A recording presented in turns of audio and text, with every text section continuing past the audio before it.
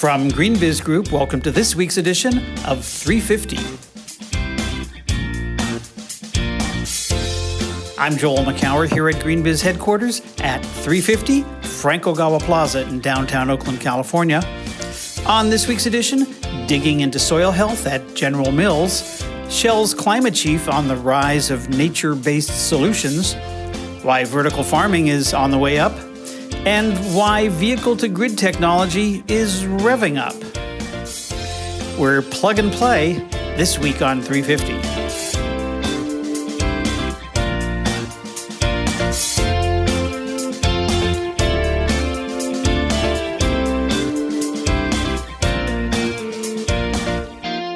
It's November 15th, 2019. Welcome to this week's edition of GreenBiz 350. Joining me right here in GreenBiz studio, oh look, it's Heather Clancy, editorial director. Heather, so great to see you as always.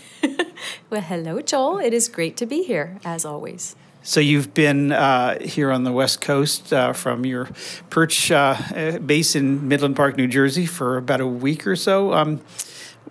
I know we had some meetings here, but I think some other things brought you out. Tell us a little bit about your time here in the West. Yeah, so I did speak about my book. I have a book. I don't know if everyone out there knows that, but I had a book out last year with a friend of mine who's a longtime marketing person, and we talked about what makes you unique as an entrepreneur and how do you build your niche and find your niche. So And are you going to plug the title of said book? Niche Down. Okay. How to become legendary by being different. So, I'm not very good at self-promotion, as you can see. So you were out here plugging that, and where were you plugging it? Oh, at a conference, Constellation Research Conference in Half Moon Bay, lovely Half Moon Bay. So it was great. And then, of course, I got to spend time with my brother and spent some time on horseback looking at the lovely Silicon Valley from up high. I actually could see the Apple building. It was very cool to be able to see that from on high, if you will. The spaceship. Spaceship. So good. Well, it's been a busy week. Yes, so every time, and I think this is I'm taking it personally. Every time I come west, you go east or go north or go somewhere else. Where were you this weekend? Why? Well, it's not because of you. I was in New Orleans Wednesday, Thursday to speak at the Aviation Fuel Forum. A bunch of mostly fuel purchasers, but others in the aviation industry looking at sustainability and the future. I don't know that you know this. I'm just learning a lot about this myself, but the global aviation industry has set a goal that by 2020, which we're 6 or 7 weeks away from, but starting in 2020, there will be no net new emissions from aviation, which is to say that for all the growth in the industry, and they're expecting possibly to double passenger miles by the mid-century, that there will be no rise in aviation emissions beyond the levels set, I don't know, in 2019 or 2020. And that's going to be interesting. And then, of course, part of that also is eventually cutting in half the emissions based on I think 2005 baseline. So is that a big enough goal when most of the world is going to net zero emissions by 2050 and they're trying to only cut them in half? Arguable, but probably not. But they're on a path and trying hard. And they're doing this at a time of flight shaming, where there's actually, it's a real thing, and particularly in Europe, where people are starting to fly less. And I think, I wouldn't be surprised if here in these United States, as well as in Europe and other places, that there will be some activist naming and shaming kinds of campaigns against companies that aren't cutting back on their air travel. So this is obviously an area of concern for them. At the same time, 80% of the planet's occupants of people in the world have never flown. So there is a lot of room for growth. So I think this is the very delicate balance and countervailing forces that they're seeing. So anyway, I was over there talking about that and spent a little time at the BSR conference down in San Jose. So that's a lot going on. But enough of that. Let's get to the news we can review.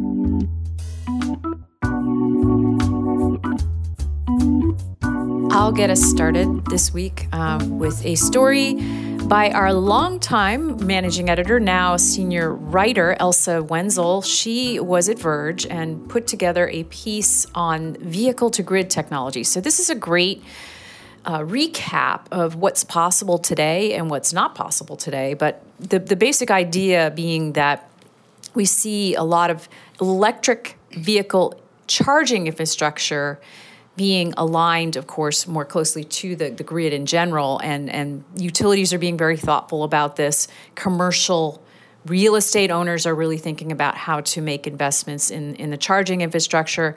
And then how do you use that to balance the grid, to balance demand across, the power grid in times of peak demand, or even, say there's a power outage, could you use your EV charging infrastructure, which happens to be plugged to a big battery, to power your house? So this is a great look at some of the existing scenarios that are happening, both on a residential and commercial basis, and then also some of the great utility companies they're getting into this. Like National Grid is an absolute leader in trying to understand where this is going to go, and they have some projects in place that they're being able to gather information from and to try to understand.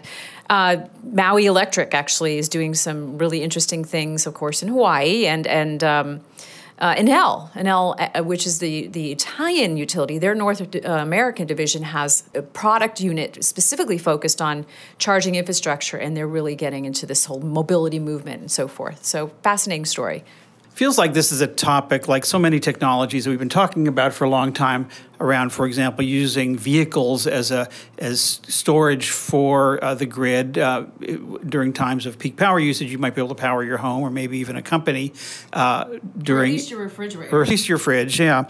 And that it feels like it's taking forever, but when it happens, it's going to happen kind of quickly, and we're going to all of a sudden see this explosion of companies and technologies and partnerships, because this is by nature vehicle to grid, which means you're dealing with a lot with municipalities as well as utilities, as well as all of the various infrastructure players. So there's a lot to wrangle and all that, but I think it's going to be big when it happens. The question is when. Yeah, I mean, I think that one of the great things about Verge, our conference Verge, is that it does bring together the players, right, from different areas of the industries that are going to be involved here. So I think one of the things that's made this difficult is that it's policies that are related to the electric grid. It's policies that are related to transportation. So sometimes these agencies in the state level are certainly usually different, and so they have to kind of get their acts together and get their minds together to figure out what the policies are to incent this. As far as like why now, I feel like, especially here in California, there's just so much more a realization of how vulnerable the world is. We're very privileged here in this world where we have electricity and we take it for granted. But excuse me, you're in California right now. That's no longer a given. But the point I was going to make is now you're discovering that that's not the case, that we might not be able to guarantee that power, and we might have to turn it off for various reasons. So how do you get there? And so I think that it's like, I hate to say it, but it often takes like a poke in the eye to get someone like, oh my gosh, like I see this. You have to kind of make people react. I hate it. I hate to say it. It's also a complicated thing, because if you're driving across state lines, if you're where you live in the tri-state area, New York, New Jersey, Connecticut, and you work in one place, live in another, and there's different standards for how your vehicle relates to the grid, or things you can do in New Jersey that you can't do in Connecticut. It's kind of like the early days of cellular technology, cellular telephone technology. It used to be you could only use it in your region, and everything else was, I forget what there's even a term for this, but it was a certain kind of call. It wasn't long distance, but it had to be roaming. That's it. Thank you. I forgot. It's been so long. And if you traveled, you had to have a special kind of connection or phone setup. And it wasn't till, it's been, 20 years or so that we've had this national system where any phone will work anywhere, and there's national plans and all of that. But I think we're going to have to go through some of that for a while before vehicle to grid is truly at scale. Yeah, there's actually a great initiative in the Northeast focused on that. So I feel like that's the right approach. And we've got Massachusetts and New York and New Jersey and Pennsylvania, all these, Connecticut, all working together to try to define this. Well, speaking of growing things, let's talk about vertical farming. Gene Haggerty, a GreenBiz contributor, did a really great piece about the rise of urban indoor vertical farming, and that's at a key juncture now where thanks to automation and thanks to growing demands for food and a whole range of both technology and policy and market forces, that indoor farming primarily leafy greens at scale inside urban and urban environments or not, or in some cases in shipping containers or on rooftops in greenhouses, is now starting to really get going. And I always like to point out that a lot of the technologies here really stem from things that were perfected in the cannabis industry. Hydroponics, for example. If you used to go into a hydroponics store and the clerk would say, winking all the way, so how are your tomatoes? Knowing that's not exactly what you were growing, but now it's, how are your tomatoes? Because that's what people are growing.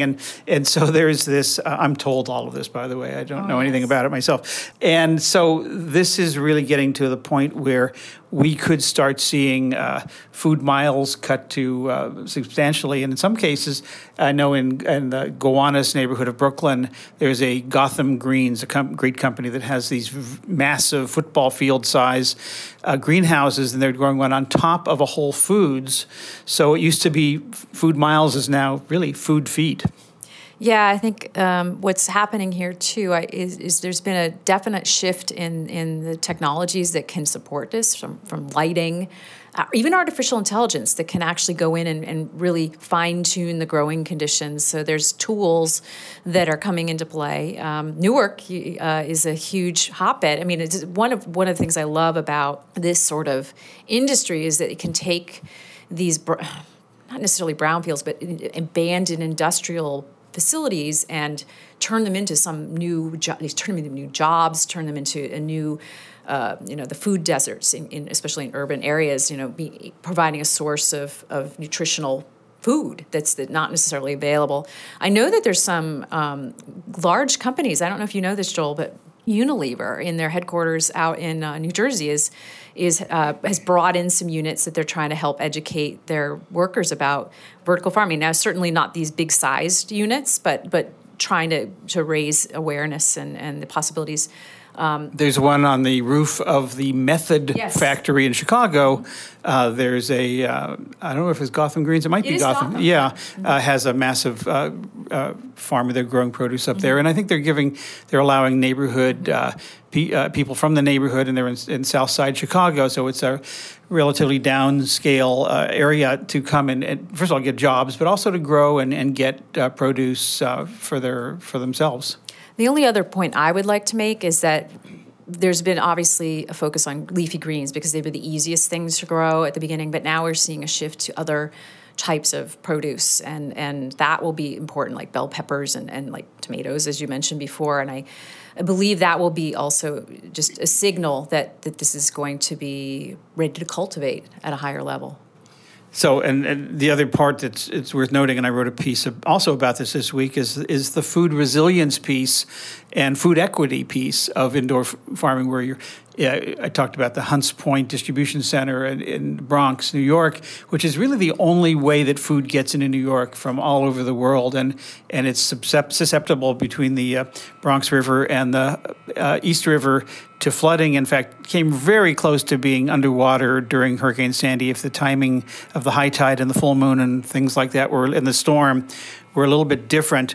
But also, getting food into to food deserts where there are no grocery stores, at least with produce. You just have the convenience stores. So this is, I think, a really interesting place. And yeah, some of that's being demonstrated in Newark. Aero Farms has this great facility where they're growing a lot of things. And in that case, they're providing not just food and not just access to food for those who may not have it, but a second entry point for food in the New York area relative to this Bronx distribution center. So a little bit of progress there. So, but a lot of promise.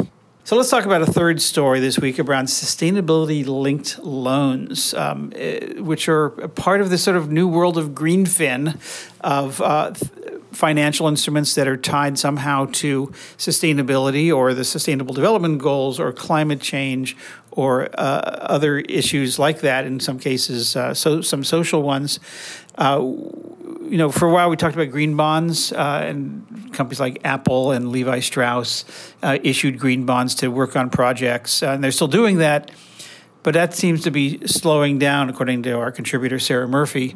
But these sustainability-linked loans, it seems to be really potentially a game changer, that if the cost of money is linked to your sustainability performance, I don't know if it's game over, but game on. I mean, this is now where companies have to, this gets them where they live, the cost of money to grow and expand and invest. Yeah, as we were preparing this story, just sort of looking at the two instruments, if you will, for investing. Apple actually, another $2.2 billion bond offering. So they've been an incredible leader in using these for specific projects. Initially, it was for their renewables and then to help their supply chain get into renewables. And these other things are going towards other sort of systemic projects internally that help them become more sustainable. But I think for me, one of the numbers that really popped out was that green bonds since about 2007, there's been about $788 billion totally in that 10-year time frame, 12-year time frame. And these loans, these sustainability-linked loans, which are only a couple years old, have grown to $108 billion in total issuances. So green bonds are still a bigger market. I mean, there's more of them than these loans, but these loans are growing fast. And I think part of the reason is because maybe they're not, I don't want to say they're not as hard to get, but they're different. And if someone doesn't have the appetite or the they don't need a huge bond, they can kind of look and borrow money based on their ability to, as you said, meet the environmental, social, and governance metrics. There's a couple of ratings firms that are kind of benefiting from this. Sustainalytics is helping people sort of peg their money.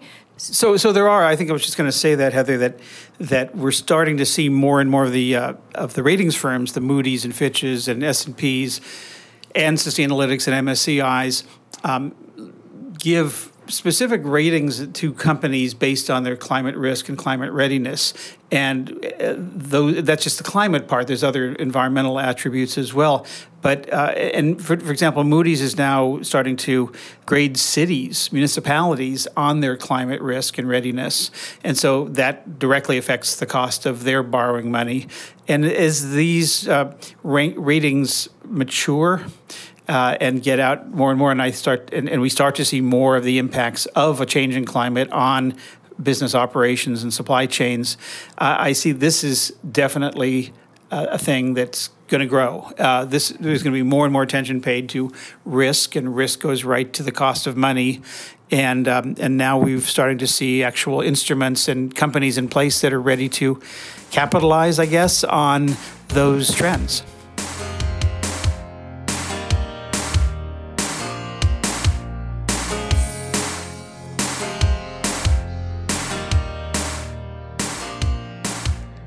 Holly Seacon here, reporter at GreenBiz.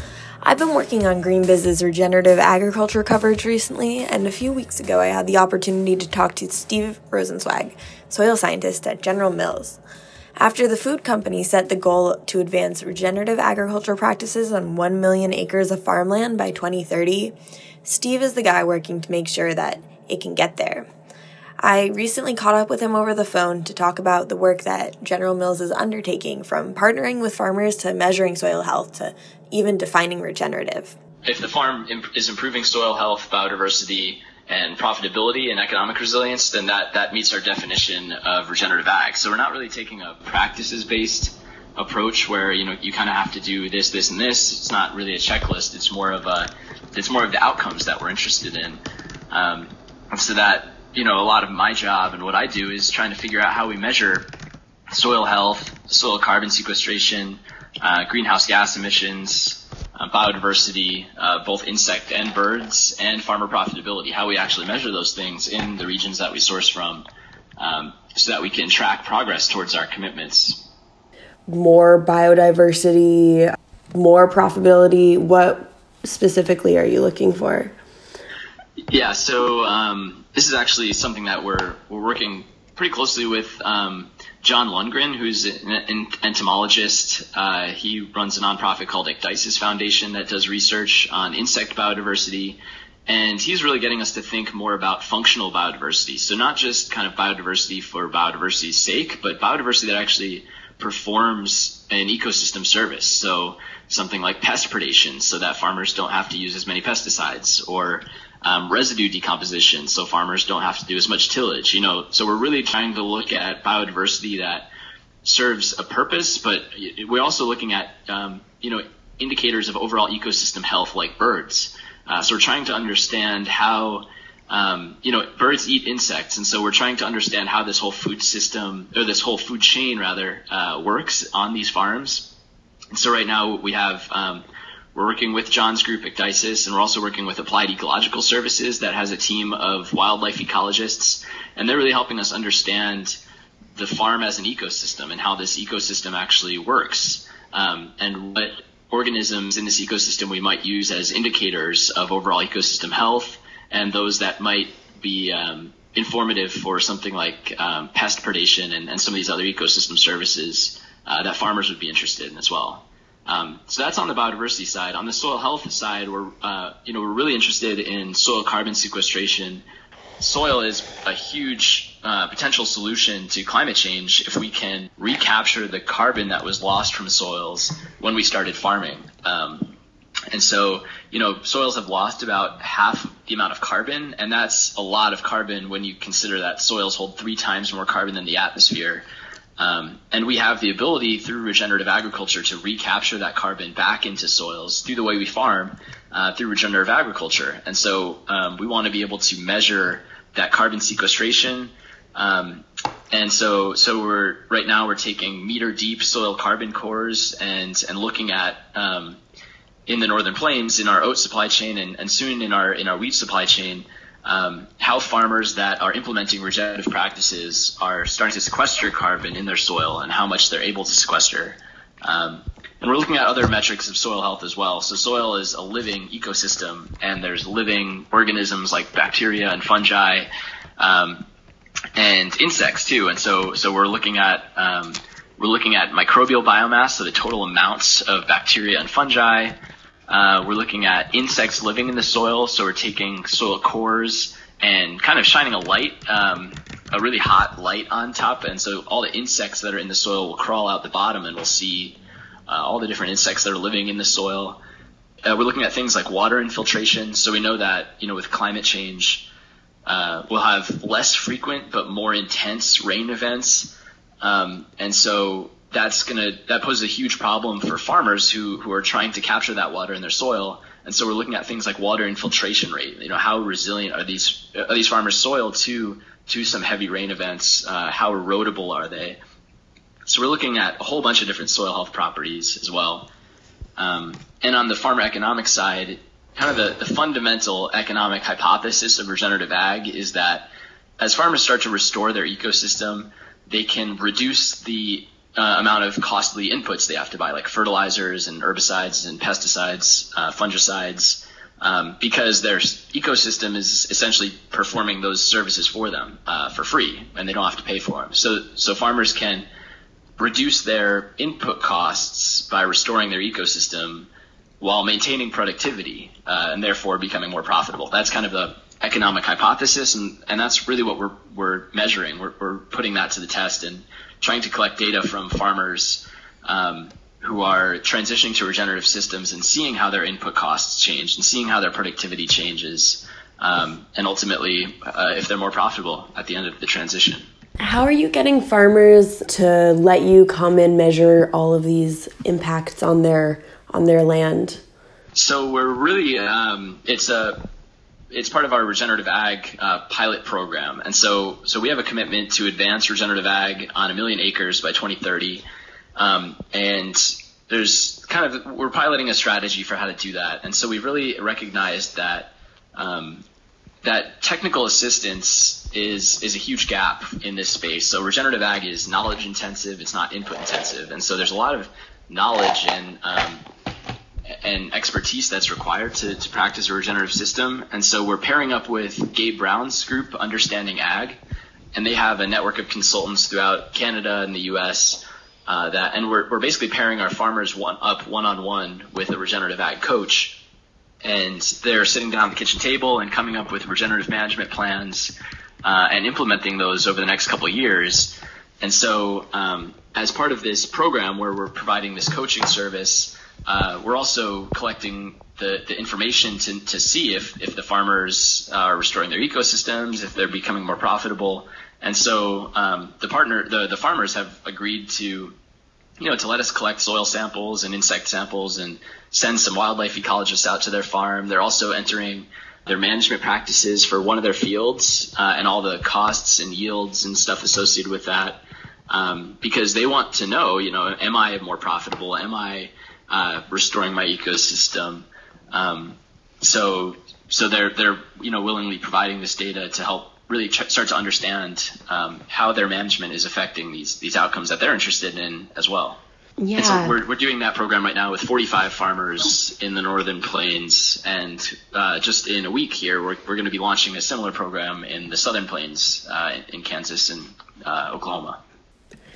When do you expect that farmers will see payoff? I know that, it's all seasonal and regenerative practices can kind of, it's usually supposed to take, between 3 and 7 years? But when do you expect farmers to see?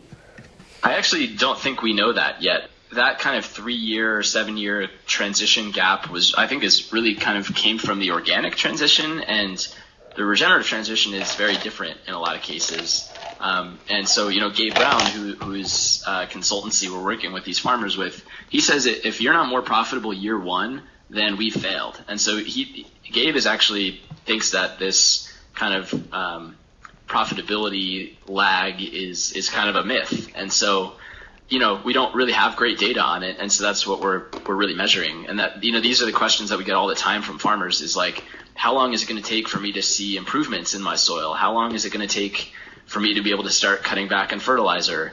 How long will it take for me to turn a profit? And that's really why this research is so needed, is because we don't have great answers to questions like that. And so yeah, we'll be able to see, hopefully pretty soon. This is our first year of data collection, but we'll be collecting data for at least the next 3 years. So we'll be able to really answer that question for farmers in these regions where we're doing this work.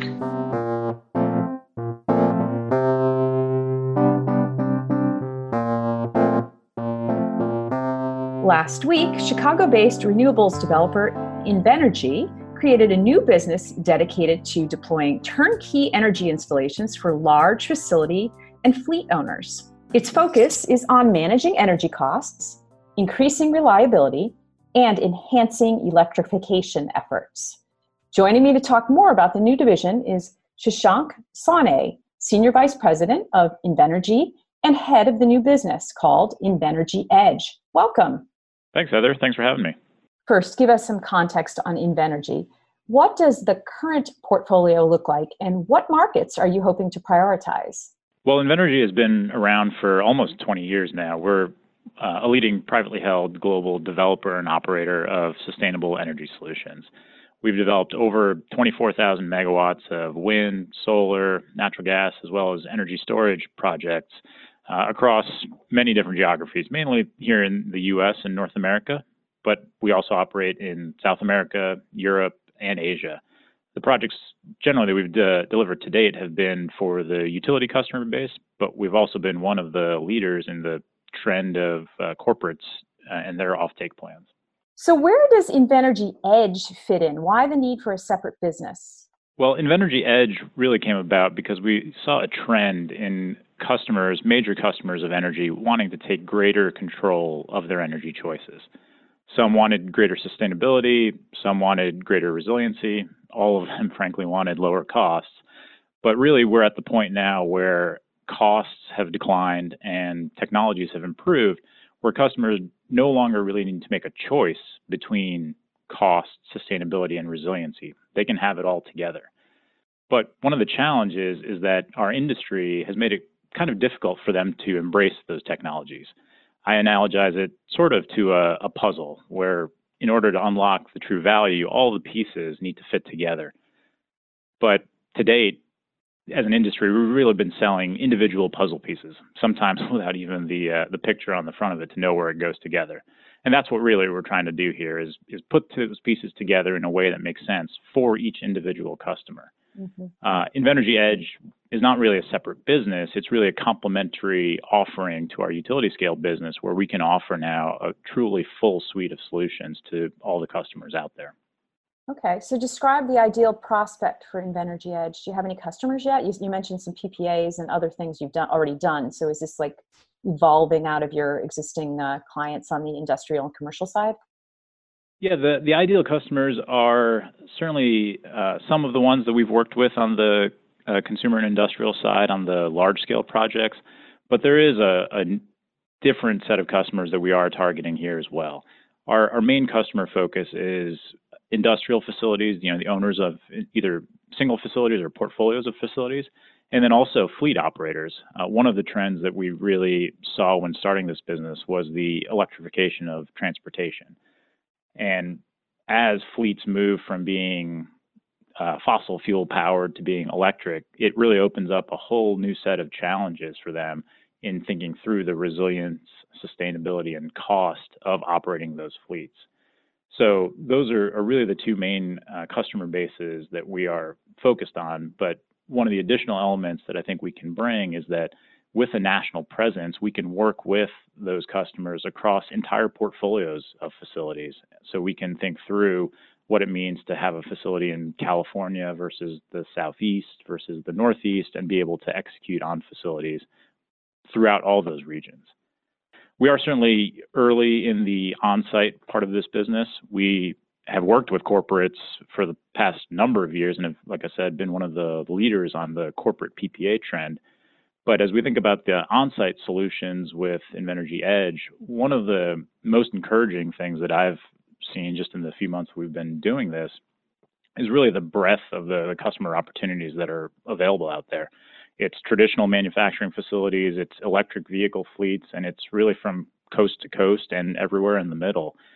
A lot of times, distributed energy resources or solar and storage get thought of as California or the Northeast maybe, but we really see the opportunities everywhere. So you've mentioned fleets a couple of times. So I'd love to hear a couple of the solutions that you're focusing on, maybe starting with what you're thinking about offering to fleet owners.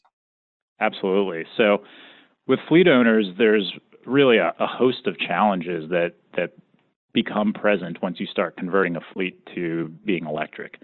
The first and foremost is, what is the cost of my vehicle going to be all in, or total cost of ownership, as people talk about in the fleet world. So there's the cost of the vehicle, but then there's also the ongoing operating costs, of which now electricity will be a big portion of that. So helping the fleet owner, whether that's the public municipality who's running their transit bus fleet, or it could be the corporate that has a fleet of trucks or vans, making sure that we can hone in and really manage the costs for them because of the impact of charging on how they will pay for the electricity. Demand charges can be a huge variable in the cost structure for an electric fleet. So cost is certainly the first thing that we're managing, but reliability and resiliency is absolutely critical. It would be very difficult for a municipal transit agency to say, well, the buses aren't running today because the electric grid was out, so we couldn't charge the buses. So really focusing and zeroing in on the resiliency elements and making sure that those bus depots can charge the buses regardless of what the grid conditions are. And then the final point on sustainability is that this movement that we're seeing from fossil-powered vehicles to electric is largely driven by sustainability. And so having the right solutions from the energy perspective to maximize the sustainability benefit is critical. So what will those solutions look like? It's really a combination of resources. First and foremost, it's the charging infrastructure itself. So we will own and manage the chargers that are delivering the power to the buses, but then also a suite of on-site energy products, whether that's solar, depending on the location, some batteries to help with demand charges or resiliency. There may be some backup generation, whether that's in the form of fuel cells, natural gas, or other sort of backup systems to ensure those real high resiliency times are covered. And then really the other part of it is the smart controls to tie that all together. So as I mentioned earlier, it's really about the puzzle pieces all working together, and the controls are really what will enable that and bring the pieces together in a way that makes sense. So I know this is a California dialogue, if you will, at this point, but microgrids, right? So with the recent shutdowns on the grid, especially in Northern California, there's been more attention focused on the microgrid opportunity. So will this business handle that sort of thing as well? Do you see that as an opportunity, especially knowing that you have some pretty large energy storage deals that you've done with utilities? You've got expertise there. Definitely. The term microgrid is interesting. I think it means a lot of different things to a lot of different people. As we think about our solutions, in many ways they are microgrids. Thinking through a solar plus battery plus backup generation package of energy assets together is in many ways a microgrid. I'd say for the most part, our solutions are not going to be disconnecting from the grid. I mean, we really view this as being complementary to the grid and what the utility is providing in terms of getting the most efficient solution for the customer. But they will have that resiliency, that reliability element where if for whatever reason the grid is not available, that site will still be able to run. Thank you for that perspective. Now, I, of course, got to ask this question. So what kind of contracts are you thinking about and financing? I mean, so you're going to own this infrastructure, like at least for the EV side of things.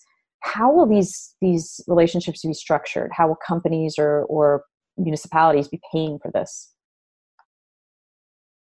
Yeah, our model on the contracting side of things is really to be energy as a service. So we do want to take that CapEx decision or the CapEx needs off of the customer's hands, because oftentimes these decisions about whether to move forward with these projects get hung up in discussions about ROI or payback periods. And so really providing it as a service and handling all the financing of it, we think is part of that turnkey approach that we're going to provide, where we can be the full partner from day one of identifying the facility through all the design and construction and operations.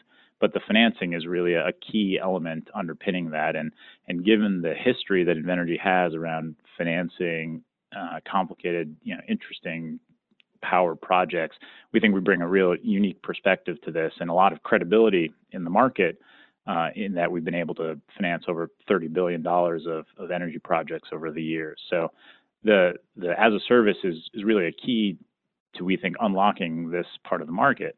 Now, that being said, we are also very open on business structure. So we've, on the utility scale side of things, structured our contracts with utilities in many different manners. And that'll be the same approach we take here. Our goal is not to structure a contract in terms of what fits us best, but really what the customer is looking for and what their desires are. So what will success look like for this business? What will you be telling me a year from now?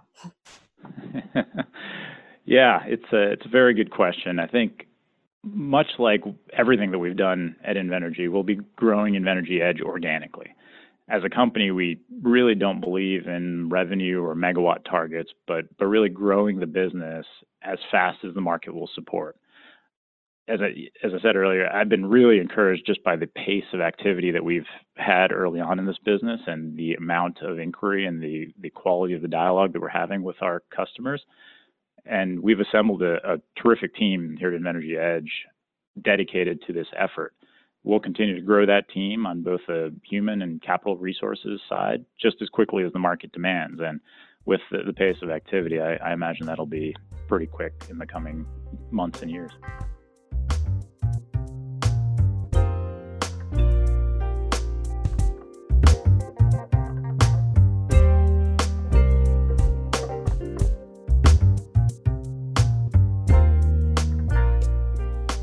During a recent trip to Seattle, I met up with David Hone, the Chief Climate Change Advisor at Shell. We talked about nature-based solutions. David, first of all, talk a little bit about what is a nature-based solution? Well, a nature-based solution is really, at its simplest, growing a tree. Because when you grow a tree, it absorbs carbon dioxide from the atmosphere and secures it in the biosphere. So we've been doing this for a long time. We're talking about planting trees since the 70s, at least as a public good. Why now? Why is this now nature-based solution, and why is this becoming a growing part of the toolkit, if you will, for addressing climate change? I think there's a recognition that we've reached a point with the climate issue where emissions have to fall very rapidly. And more importantly, they have to fall to zero. And that has to happen in the space of 30 years to meet the sort of stretch goals of the Paris Agreement. Now, in the space of 30 years, we don't see it as possible to find alternative pathways for everything that fossil fuels are used for. And so therefore, you have to think about ways of removing carbon dioxide from the atmosphere to balance the remaining emissions where fossil fuels are still used. So by 2050, you might see fossil fuels hardly used in the power sector, but still heavily used in big industry and aviation and shipping and other areas like that. Because these are long-lived sectors which take a long, long time to turn over. And so what are the tools at your disposal to balance remaining emissions? And there are two. One is to naturally remove carbon dioxide from the atmosphere through reforestation. And the second is to artificially remove carbon dioxide from the atmosphere through industrial processes and use geological storage. And both of those can play a role. Nature-based solutions are also important because I think there's a very clear recognition now that not only do we have to limit the use of fossil fuels, but we also have to see large swathes of the planet reforested for all sorts of reasons, not just to manage emissions, but to restore biodiversity, to restore clean air in a different sort of way, to ensure that wetlands and all the other things that nature offers are still there in the future. So offsets have had an interesting history in terms of whether they were really additional, whether they were really verified, double counting. What's different now that suddenly these offsets and the nature-based solutions in particular can be verified and can be trusted? I think what's different now and what's emerging very rapidly are the protocols that support the Paris Agreement. The nationally determined contributions, which are the plans that countries put forward to reduce emissions, include, in many instances, nature-based solutions.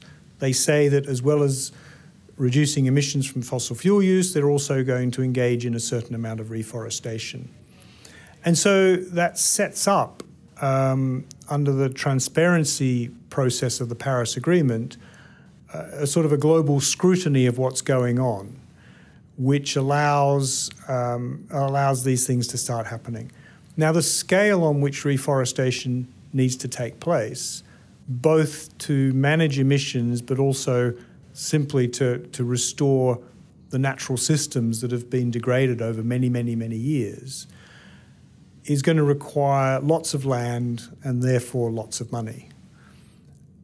And so we're going to have to, I think, bring a commercial lens onto this. And the way of channeling commercial money into this is to offer a value proposition which is in terms of carbon offsets. But you have to be able to show that those carbon offsets fit in to these nationally determined contributions and therefore are part of the overall goal of the Paris Agreement. And the architecture of the Paris Agreement, hopefully, once it's all finalised, will ensure that that happens. So why is Shell interested in this? What are you doing around this? I know you've been trading emissions for a long time, almost 20 years, I think, but are you investing or building out nature-based solutions as offsets? the scale of nature-based solutions is going to require a commercial impetus behind it, because we're talking about hundreds of millions of hectares of reforestation and afforestation. And that means hundreds of millions of hectares of land repurposed from what it's being used for now into forestry. And that's going to cost money. It's going to cost money in land, and it's going to cost money in the reforestation process itself. And so bringing in commercial entities into this and encouraging companies like Shell to engage in this and using carbon trading underneath it to get that commercial wheel going is important. And the carbon trading introduces a value proposition for a company like Shell to be able to offer, for instance, offsets to its aviation customers or its shipping customers against the emissions that they can't currently avoid. And the benefit is that we manage emissions overall, but we also get this other benefit of actually getting this reforestation process going. So we're talking about needing to grow a lot more food. We're talking about making energy, bioenergy from waste and crops and things. And we're talking about the need for offsets. Are we potentially asking too much of nature to the point of further stressing the systems? Well, I think it's a fair question, and I think we are asking a lot of nature. In our Sky scenario that meets the goals of the Paris Agreement, we see very large reforestation. We use bioenergy at a considerable scale. And of course, we recognise that there's a growing population in the world of people who are meeting all of their basic needs, which includes food. So yes, you've got all of those tensions. In developing Sky, we worked both with the Nature Conservancy and with MIT and their climate modelling capacity or Earth system modelling capacity to try and understand how all of these pieces fit together. And it requires a lot of change, for instance, in the agricultural system that we have today. But it is possible. We didn't go beyond the bounds of the global system in doing this. Otherwise, the models that MIT developed for us that represent Sky wouldn't have resolved. And so we've checked this to the extent that we can. And whilst, I also recognise that the issue that you've raised is a very real one. But I think with big changes in both the energy system and the agricultural and food systems, all of this can be done.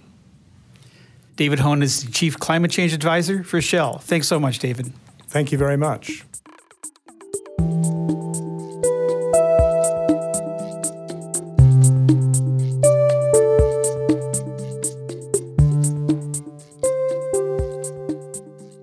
And that's our 350 podcast for this week. You can go to greenbiz.com/350 and you'll find more about the organization's stories and events we mentioned this week.